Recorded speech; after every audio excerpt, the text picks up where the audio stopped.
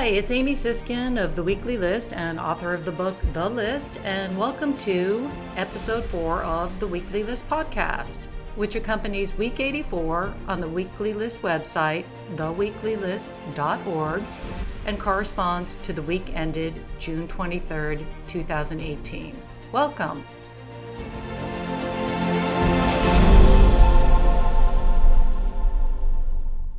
This was an important week for our country. Generations from now, this week will mark the moment Americans realized we were losing our country as we have known it. That's no small thing. It took this moment for our country, I think, to wake up. And anecdotally for me, I've had friends email me, come up at the gym, at the coffee shop to say in some shape or form, you were right.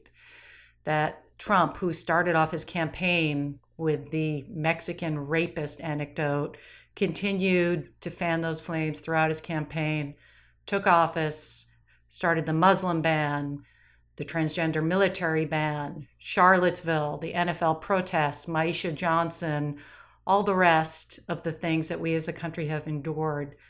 This week, I think our country has finally woken up and realized that there's a good part of our country that is racist, and now a good part of our country that is alarmed enough to hopefully start to do something about it. This marks the first week that the Republican Party, with some force, fought back against Trump. So let's talk about this week and the major news. And I want to spend a lot of time on what's happening to our southern border and start with that and then go into some of the items from the weekly list. But I also want to discuss some of the things that you missed because of the focus, thankfully, now on our southern border. I want to point out this is the first week that our media was fully engaged on the story, as we've been asking them to do for weeks. This week it was front page, top of the hour. There were reporters down there. But this is noteworthy. We still have not seen pictures of the girls. There's been isolated pictures, we'll talk about that, or video, but we're largely not seeing the thousands of migrant girls who have been separated from their parents. We're also not seeing toddlers and babies. Although we hear stories and we read reporting on it, we're not seeing those images. We're only seeing images of boys, which is alarming. Our media has not been given access to the detention facilities or the tent facilities. The picture that accompanies week 84 is a tent city, but it's an aerial shot. Our members of Congress, Bill Nelson was turned away in Florida. Other members of Congress in New York and New Jersey were turned away from detention centers up in the Northeast. None of our members of Congress have been able to get in to see what's going on in Texas, which should alarm people. This has been done very quietly and now is out in the light of day. So this is no small thing. And just to put it into perspective, we are the only country in the world who separates children from parents when they come to this country to seek asylum. Even other rising authoritarian regimes like Hungary, for example, which is not friendly to people coming in seeking refuge, does not do that. It's only our country. And the world was looking on with horror. We're going to talk about that this week at what was happening in America. Want to also talk about what Trump did, which was his executive order, which purportedly ended family separations. But then the regime laid out no real plans to reunite families that were already separated. And we started to see that happen towards the end of the week, but on a very limited basis.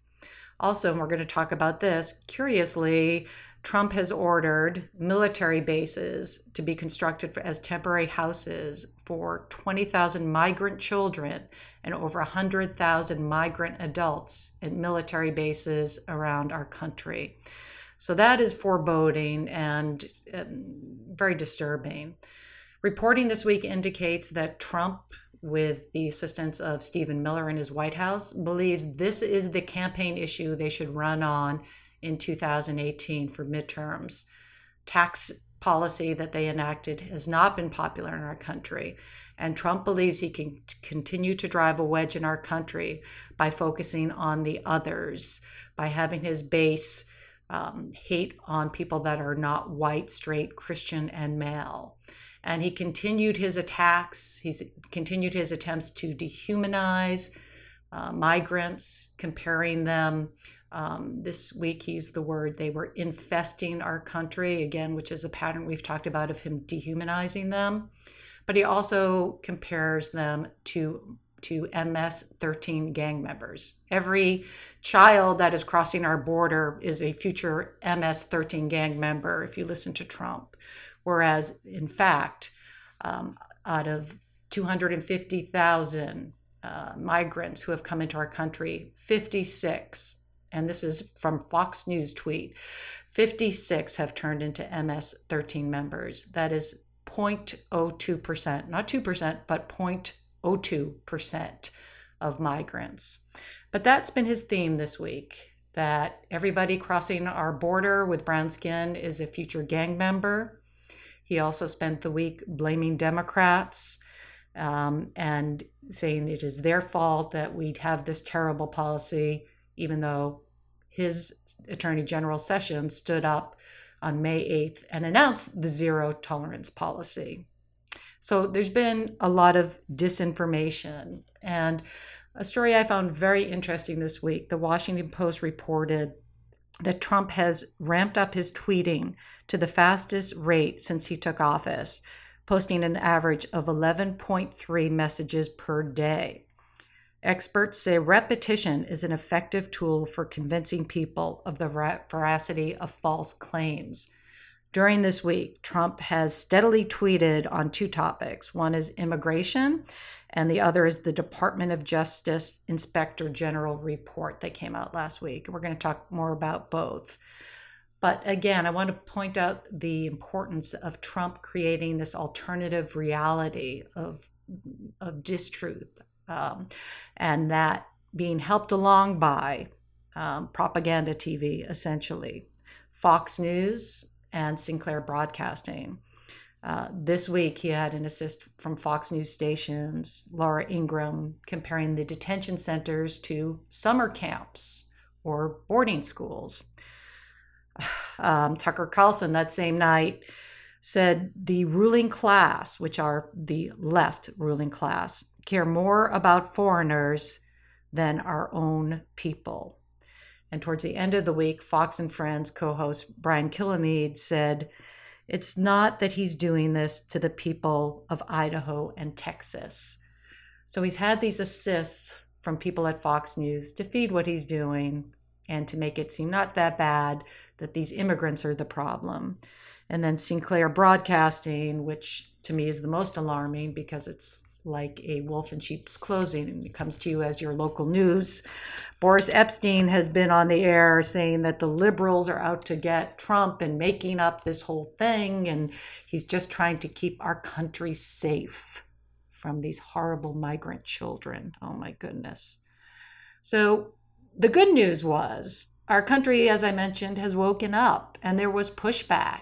I'm going to cite a few examples before we get into other items, but Corey Lewandowski, who on Tuesday night, when a conversation on Fox News came up about a 10-year-old with Down syndromes who had been separated, a Mexican, when he crossed the border from his mother, Lewandowski had said, won't. Well, the next day he was kicked out of his speaking bureau, so that was good news. Laura Ingraham and her summer camp comment started to lose ads with IAC this week. And Stephen Miller, who is a chief architect and push for this abhorrent policy of being anti-immigrant, Nielsen, who is the secretary of the Department of Homeland Security, and Sarah Sanders, the press secretary, were all basically thrown out of restaurants or booed out of restaurants that they were eating at this week. And interestingly, Jeff Sessions, ironically, who last week had cited the Bible as justification for his zero tolerance policy in separating families, this week more than 600 United Methodist clergy and church members brought church law charges against Sessions for his zero tolerance policy of separating migrant families, accusing him of violating the Book of Discipline. Sessions is charged under church law with child abuse, immorality, racial discrimination and, quote, dissemination of doctrines contrary to the standards of the doctrine of the United Methodist Church. So there has been pushback domestically. There's also been pushback internationally. The UN and other bodies that we're going to talk about as well. And I also just want to mention, and this is kind of alarming, but something that the world is watching, that the Trump regime, in addition to reporters and members of the Congress not being allowed in, refused to allow the Red Cross to come in and help migrant children. So we're going to talk about some of the stories this week related to what happened at our southern border. There are many, and they're very disturbing, and we're going to read through them. But before we get to that, I want to talk about some of the other areas of focus that are important, just in terms of understanding what happened this week. But we're going to spend the end of the show talking again and going through some of the specific things that were happening to migrant families. Trump started off the week, as he starts off every week, active on Twitter. He was attacking this week the Washington Post and saying that all their staffers should leave and go on strike. He then repeated this claim, which he said throughout his campaign, which is the media is, quote, the enemy of the people. It's noteworthy. That is a hallmark of authoritarianism, saying that the media is the enemy of the people. We covered that a couple of weeks ago on our podcast, and that's been a theme throughout. He also went after Peter Strzok, and we talked about the Inspector General report. He's been tweeting about that steadily, his version of the story. He called Strzok a sick loser who was working with the, quote, totally discredited Mueller team of 13 angry and conflicted Democrats, and again called it a witch hunt. He also said that Strzok worked with slippery James Comey and that Comey is best friends with Robert Mueller, and said, quote, a really sick deal, isn't it?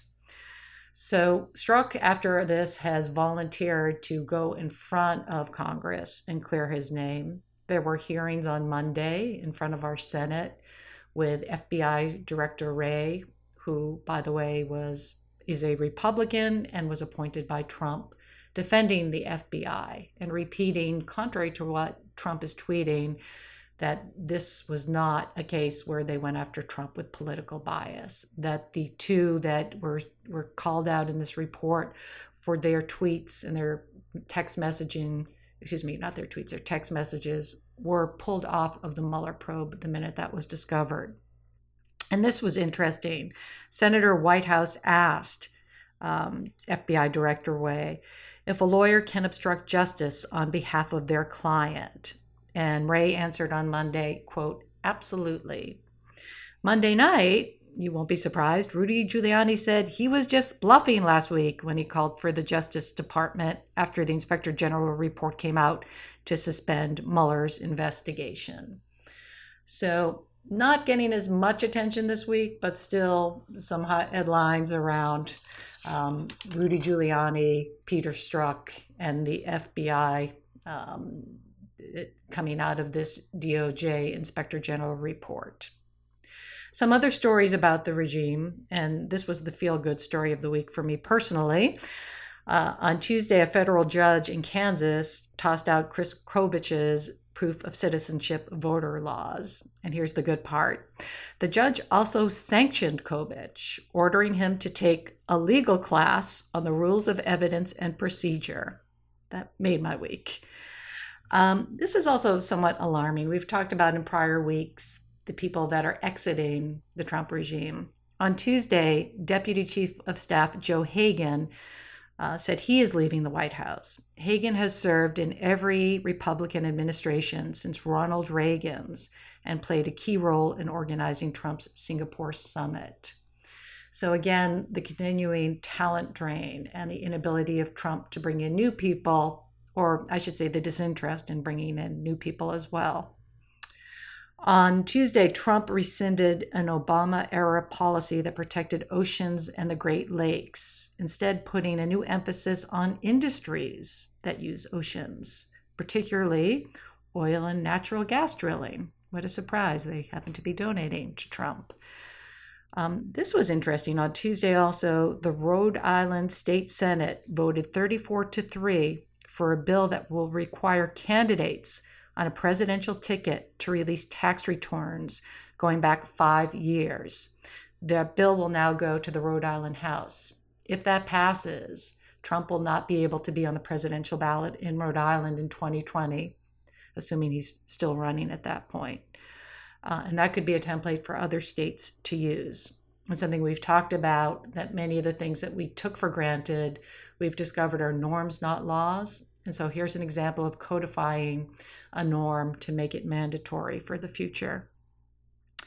This is also interesting. After all the time our media spent in the Super Bowl pageantry and the CNN countdown clock for the Singapore summit last week, and we had speculated in the last podcast that nothing came of it.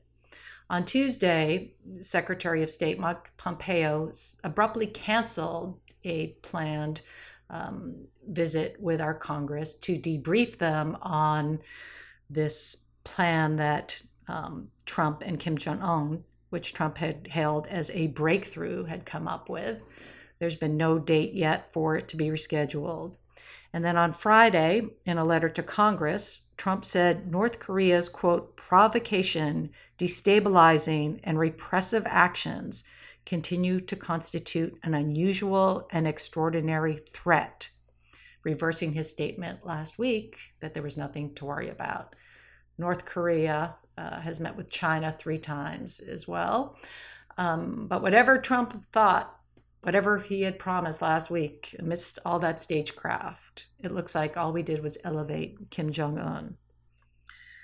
Other stories from last week. The Intercept reported that Scott Pruitt now has spent $4.6 million on his security. This is information from the Freedom of Information Act that's coming out. That shows an increase of $1.1 million from 1 month ago. So despite being caught red-handed, doesn't seem to really stop him. This was a big story that got totally lost in the chaos, and let's pray this doesn't happen. But on Thursday, the White House proposed a radical overhaul of the federal government in an 132-page plan. The Trump regime said it plans to shake up what the one official called a nonsensical bureaucracy. What this plan basically does is consolidate power in the hands of Trump. There's going to be a massive sell-off of real estate assets owned by the U.S. government and a massive rollback of regulations and also agencies sharing responsibility and privatizing. So let's talk about some of the other things under this plan. The Department of Education and Department of Labor would merge. Other agencies' responsibility, especially as relates to the environment, would be merged. The plan also proposes to privatize the U.S. Post Office and the FAA and eliminate more than 1/3 of U.S. public health corps, and would result in a massive sale of government properties. And this is an important one. There would also be a consolidation of safety net programs, placing every domestic program for poor families and children under a single welfare authority. So this report is pretty alarming. There was limited reporting on it, but that is a story we definitely want to be watching in the coming weeks because, again, it received very little coverage in the chaos this week. I also want to talk about what's happened related to investigations of Trump and his inner circle that continue on. On Sunday, the Washington Post reported that in May 2016, Roger Stone met with a man who called himself Henry Greenberg and offered damaging information on Hillary Clinton. The meeting was arranged by Michael Caputo, who worked for Trump's campaign at the time. The man wore a Make America Great Again hat and had a Russian accent and wanted $2 million for the dirt. Stone said Trump doesn't pay for anything. On May 29th, and again, this is months before the actual release by WikiLeaks of the Hillary Clinton and DNC emails. On May 29th, in a series of texts, Caputo wrote, "How crazy is this Russian?" noting that Greenberg wanted big money. Stone replied, "Waste of time. The meeting was not previously disclosed by Cohen or Caputo to federal investigators or to the Senate." On Monday, Stone told NBC News he forgot to tell investigators about his contact and that his memory was jogged by Caputo mentioning it to him this week. Yeah, we forget when we meet with all those Russians. It just kind of slips our mind. Also interesting happenings this week with Michael Cohen, who hired Guy Petrillo, who served as the chief of the criminal division in the Southern District of New York from 2008 to 2009. That's the same district, SDNY, where Cohen's case is ongoing. People in the know and experts said that this is a sign that Cohen is likely cooperating because this guy Petrillo would be friends with or contacts with people in the Southern District, not adversarial, and this likely sends up flares that there is cooperation being looked into. Also reported this week that Cohen told associates he wants Trump to pay his legal fees, saying he's frustrated Trump is not paying and it's bankrupting him. And then on Wednesday, Cohen resigned as deputy finance chair of the Republican National Committee's Finance Committee. That makes him third to do so after Steve Wynn with his sexual assault allegations, as well as Elliot Brody, who stepped down after the embarrassing information came out of actually Cohen paying off a woman that he had an alleged affair with. Cohen becomes the third to step down, citing he couldn't give attention and dedication with the ongoing investigations by Mueller and the Southern District. Cohen also criticized Trump's policies of separating families, saying, quote, "Children should never be used as a bargaining chip." This is the first time he has distanced himself from Trump publicly. There was also news this week related to Cohen and silencing women that were planning to speak out about their relationship with Trump. On Wednesday, the Wall Street Journal reported that federal prosecutors have subpoenaed America Media Inc., publisher of National Enquirer, which is owned by Trump ally David Pecker, for records relating to the $150,000 payment to Karen McDougal. Investigators are probing potential efforts by Cohen to suppress damaging information about Trump during the presidential campaign and whether he coordinated with AMI to not publish her accounts. On Thursday, the Washington Post reported National Enquirer executives sent digital copies of the tabloid's articles and cover images of Trump and his political opponents to Cohen during the presidential campaign. Also, it's reported that Trump had say in what stories the National Enquirer ran, including one about Hillary Clinton's health shortly before the election. On Friday, in the Southern District of New York, Judge Woods has certified now that of the first 300,000 items that were seized during the FBI raid, only 161 of those are privileged and 7 are communications between Cohen and a client. 3.7 million items seized from Cohen are still under review, and the judge has given until June 27th to complete that. So we'll be watching more for Cohen in the coming weeks. Other stories that got little attention but relate to Russia. The Miami Herald and McClatchy teamed up this week, and in their reporting have discovered that buyers connected to Russia or former Soviet republics made 86 purchases totaling $109 million at 10 Trump-branded properties in South Florida and in New York City. The purchases were made in cash, and almost all were purchased by shell companies, typically used to obscure identities, both raising concerns about possible money laundering, the cash and the shell companies. So those stories continue on. We're still waiting for the shoe to drop on the Russia probe.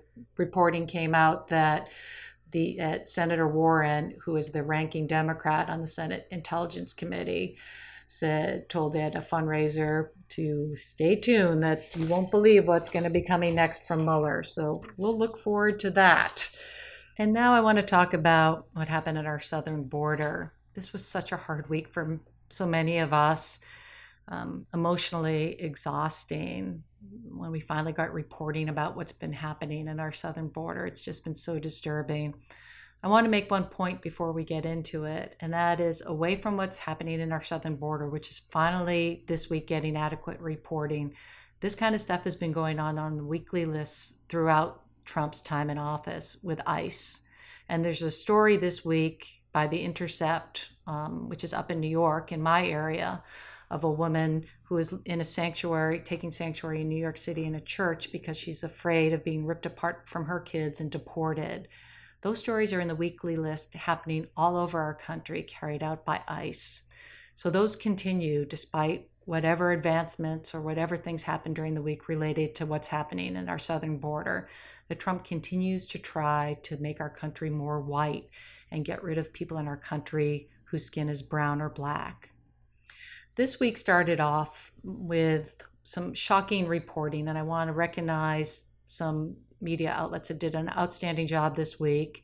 The AP did some outstanding journalism. MSNBC has been down there, sent crews down there to report. The Houston Chronicle, I actually had to take out a subscription, and the Washington Post has continued to do good work. Although our media is there en masse, again, I need to point out they're not being given access to detention facilities.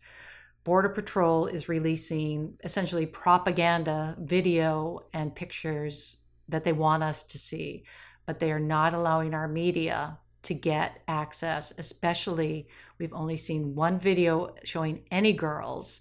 We're not seeing pictures of babies or toddlers either. So very disconcerting, and a lot of people talking this week, hashtag where are the girls?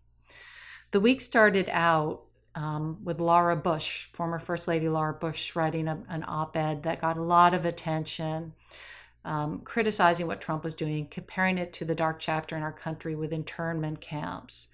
All the other First Ladies spoke out as well, past First Ladies, in the early part of the week. And I want to open up with some reporting by the AP, which is gut-wrenching, but it's important that we read some of this stuff. The story still, as I reread it, and as I have to read all these stories, folks, which is not, this was one of the hardest weeks to actually have to read these stories from start to finish, all of them, to be the scribe of what's happening. These are heartbreaking. So I'm reading them, but as a human being, it's hard not to be impacted reading these stories. This is from AP on Monday.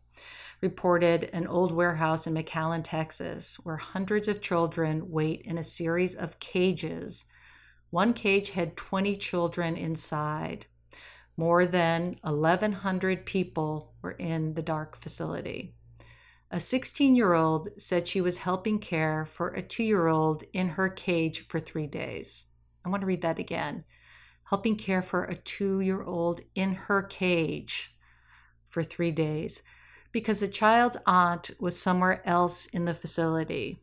The teen said she had to show others how to change the girl's diaper. And this is the reporting we know. These other kids, babies, toddlers, we don't have any access to know how they're being taken care of, any videos, any pictures. Where are the girls? On Monday, ProPublica released a shocking audio of children inside a U.S. Customs and Border Protection facility crying after being separated from their parents. That audio is the only audio or video or pictures that we've independently gotten of toddlers and babies. There's one other video that was recorded of girls by New York One on Tuesday evening in the middle of the night, of 5 girls being taken into an East Harlem shelter. But that's the only thing we saw all week. The ProPublica audio was all over our media. And because there's no other pictures being released or audio, people were using in the media the Border Patrol propaganda along with this audio. The audio was also used by Ted Lieu on the floor of Congress, and ironically, protesters outside of Nielsen's house Friday played the audio. But it was shocking, and it's the tip of an iceberg that we're unable to see at this point. Trump, in reaction to all this on Monday, addressed the media and said the United States, quote, will not be a migrant camp and it will not be a refugee holding facility, not on my watch. Trump blamed the Democrats and lack of immigration reform, saying what's happened is so sad. And that was a theme throughout the week. Trump saying the Democrats need to end this, even though that's false. It's a lie. This is part of his zero tolerance policy that Sessions bragged about. But he spent the week, he and his regime, with this false propaganda. On Monday, when it was time for the daily press briefing at 1:15, Sarah Sanders refused to surface. And instead, they waited for Secretary Nielsen, to be flown in from Louisiana. Nielsen repeated the false claim that only Congress could fix family separation, blaming, quote, loopholes in our federal immigration laws, and saying the regime had no control but to enforce the law. She dodged questions on photos of children in cages and the lack of photos with girls, saying she didn't know. I'll get back to you. And then after that disastrous press briefing, the next 4 days, there was no press briefings, despite what was going on during the week. Nielsen did very poorly, but Trump, of course, congratulated her. The next day, ironically, she went to a Mexican restaurant and was booed there and left.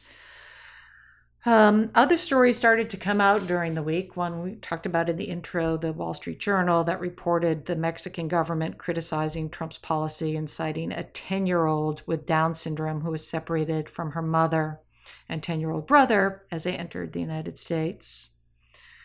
Attorney generals of at least 8 states, including 2 Republicans, said they would withhold or recall National Guard troops that were sent to our southern border, citing Trump's family separation policy. On Tuesday, the Daily Mail actually reported on the first legal challenge to the regime's policy of separating families. A Guatemalan woman was suing 6 federal agencies and 10 top officials for forcibly separating her from her 7-year-old as they crossed the border, and she was seeking asylum. And I need to point out, it is legal to come into this country and seek asylum. People have asked me, they're saying that they see online that Trump supporters are saying we're for immigration, just not illegal immigration. This is not illegal immigration. The people coming to this country seeking asylum on our southern border because they're escaping atrocities at home is legal. They are supposed to be processed and go through our process of asylum. Instead, what is happening, the reporting this week showed that there were cameras this week of these people coming after going thousands of miles to escape gang members and rape, coming to our border, being turned away day after day at the asylum center saying, sorry, it's full. Being left out in the heat without food, without shelter, waiting to get processed. And so some do cross illegally, but even those crossing illegally are separated from their children. It's almost like a ransom. So that case was put forward on Tuesday, and then the first possible bright light on Friday, she was reunited with her son. So what's happened during the week on Tuesday, we started to have more and more stories come out that were shocking. Another shocking one, again from the AP, reporting that the Trump regime is sending babies and young children forcibly separated from their parents to at least 3, quote, tender age shelters in South Texas. A 4th shelter is planned in Houston. They'd have up to 240 children in warehouses previously used for people displaced by Hurricane Harvey. The shelters are operated by contractor Southwest Key Programs. And those contractors need to hire people to help. They have no expertise. Lawyers and medical providers who have visited the shelters described playrooms of crying preschool and age children in crisis. Experts warn separation can cause permanent damage. And I want to read this quote by Michelle Brain, who is a director of Women's Refugee Commission. She said, quote, there is no model for how you house tons of little children in cots institutionally in our country. We don't do orphanages. Our child welfare has recognized that it is an inappropriate setting for little children. That story came out Tuesday night. It broke, for those of you who watch MSNBC, during Rachel Maddow's show. And Rachel actually teared up reporting and reading that story, which I think many of us teared up reading that story. Also on Tuesday night, we talked about the New York One reporting of girls in the middle of the night being flown in. That was the only sighting of girls. There was also reporting the next day by the Detroit Free Press of a foster care program receiving more than 50, quote, petrified migrant children who landed in the middle of the night after being separated from their families. The average age of the children was 8 years old and included babies. Some have not been able to speak to their parents for more than 30 days. Also on Wednesday, the Texas Tribune reported children held in the Shiloh Treatment Center, a contractor that houses immigrant minors, was described in the lawsuit as having children held down and forcibly injected with drugs. So all these stories were coming out Wednesday. And then finally, Wednesday afternoon, Trump signed an executive order. But again, like everything else this regime does, there was no preparation, there was no thought as to what came next. In fact, this word separation was misspelled in the executive order when it was first put online, and they had to take that offline and put it back up. But essentially what it does is end, which it turns out he can do, separation of children from parents, but instead says that they will be together in detention centers until the cases can be heard. There is a law in place that says children can only be in detention awaiting trial for 20 days. So Sessions during the week was trying to undo that law, which met with widespread condemnation as a solution. But in any case, as this was enacted, the Washington Post reported that government officials say they have given detained parents flyers with toll-free numbers of how to get back with their kids, but one lawyer said none of their clients had received one. Lawyers also said that they had called the numbers on the flyers and that no one did pick up. And when someone did pick up, they could only give vague statements like within the United States. So on Wednesday, there started to be additional worldwide condemnation. Secretary General Thorngood Shaglen, excuse my pronunciation, of Human Rights Watchdog Council of Europe, cited events in the U.S. southern border and said Trump is, quote, no longer the moral leader of his country or the world. This gentleman is also one of 5 members of the committee that awards the Nobel Peace Prize. There were also stories on Thursday that the governor of Virginia, after reporting by AP on a detention facility, Shenandoah Valley, in his state, that there was a sworn statement from Latino youth held for months or years saying that they were beaten while handcuffed, locked up for periods in solitary confinement, and left nude and shivering in concrete cells.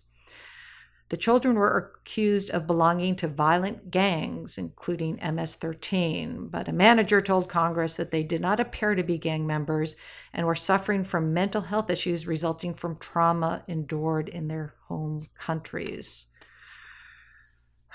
So that happened. Towards the end of the week, after Trump signed his executive order, and this is alarming and something you need to focus on. On Thursday and Friday, there was reporting, first on Thursday by the Washington Post, of memos where the military, in this case the Pentagon, was asked to prepare temporary housing for an additional 20,000 children on military bases. Why do we need housing for 20,000 children if we're not separating children? And then on Friday, Time had a leaked memo from the Navy requesting housing for 119,000 migrants in bases in California as well as in Florida. So hundreds of thousands of additional housing for what? For this policy. And a lot of people were comparing this to concentration camps. Where are these people? Why are we not processing them and letting these people go through the asylum process and release them? So there was a lot of concern about that. On Friday, the UN Human Rights Office said Trump's new executive order may lead to indefinite detention of entire families in violation of the international human rights standard. The office said that the new policy does not go far enough, saying placing immigrant children in detention harms their development and, quote, may amount to torture. I want to also note that the United States, as of this week, is no longer part of the UN Human Rights Office. Pompeo and Haley announced that this week, allegedly because of anti-Israel bias, which may or may not be true. But on Wednesday, after we announced that, Israel said in statements they were upset that the U.S. had pulled out of this commission, that this was they were a voice of defense for Israel. So that does seem like the excuse for why we pulled out might be different than the reality for why we pulled out. But Trump continued after and closed out the week instead of, trying to do something to help these children reunite with their families by instead holding an event at the White House with angel families, which he had used throughout his campaign. He had 11 families who stood behind him holding poster-sized photos of their deceased relatives who were killed at the hands of illegal immigrants. As I said in the opening, the number of illegal immigrants the number of migrants who end up in gangs is 0.02%. Cities where there are a lot of immigrants living are actually less violent, studies find. That's also in this weekly list. But facts never bother Trump. He had this event and said, quote, "You never hear this side. These are American citizens permanently separated from their loved ones, permanently, because they were killed by criminal illegal aliens." After the event, and someone sent me this article asking me, is this true? Who does such a thing? To which I said, Trump. Trump autographed the photos of deceased young people being held up by angel families who stood behind him. So that's how Trump closed out the week. And I want to close out this podcast with a poem that someone who had served 14 years in the military sent me. And I'm always surprised by the number of messages I get from people in law enforcement and the military who are so upset about what Trump is doing. But I think this little poem kind of says it all. If the United States of America saw what the United States of America is doing, the United States of America would invade the United States of America. Take that in for a moment. Please share this podcast with your friends. And if you're listening on iTunes or Apple Podcasts, please leave a review or a rating to help spread the word. Until next time, we'll look forward to hearing from you. Take care.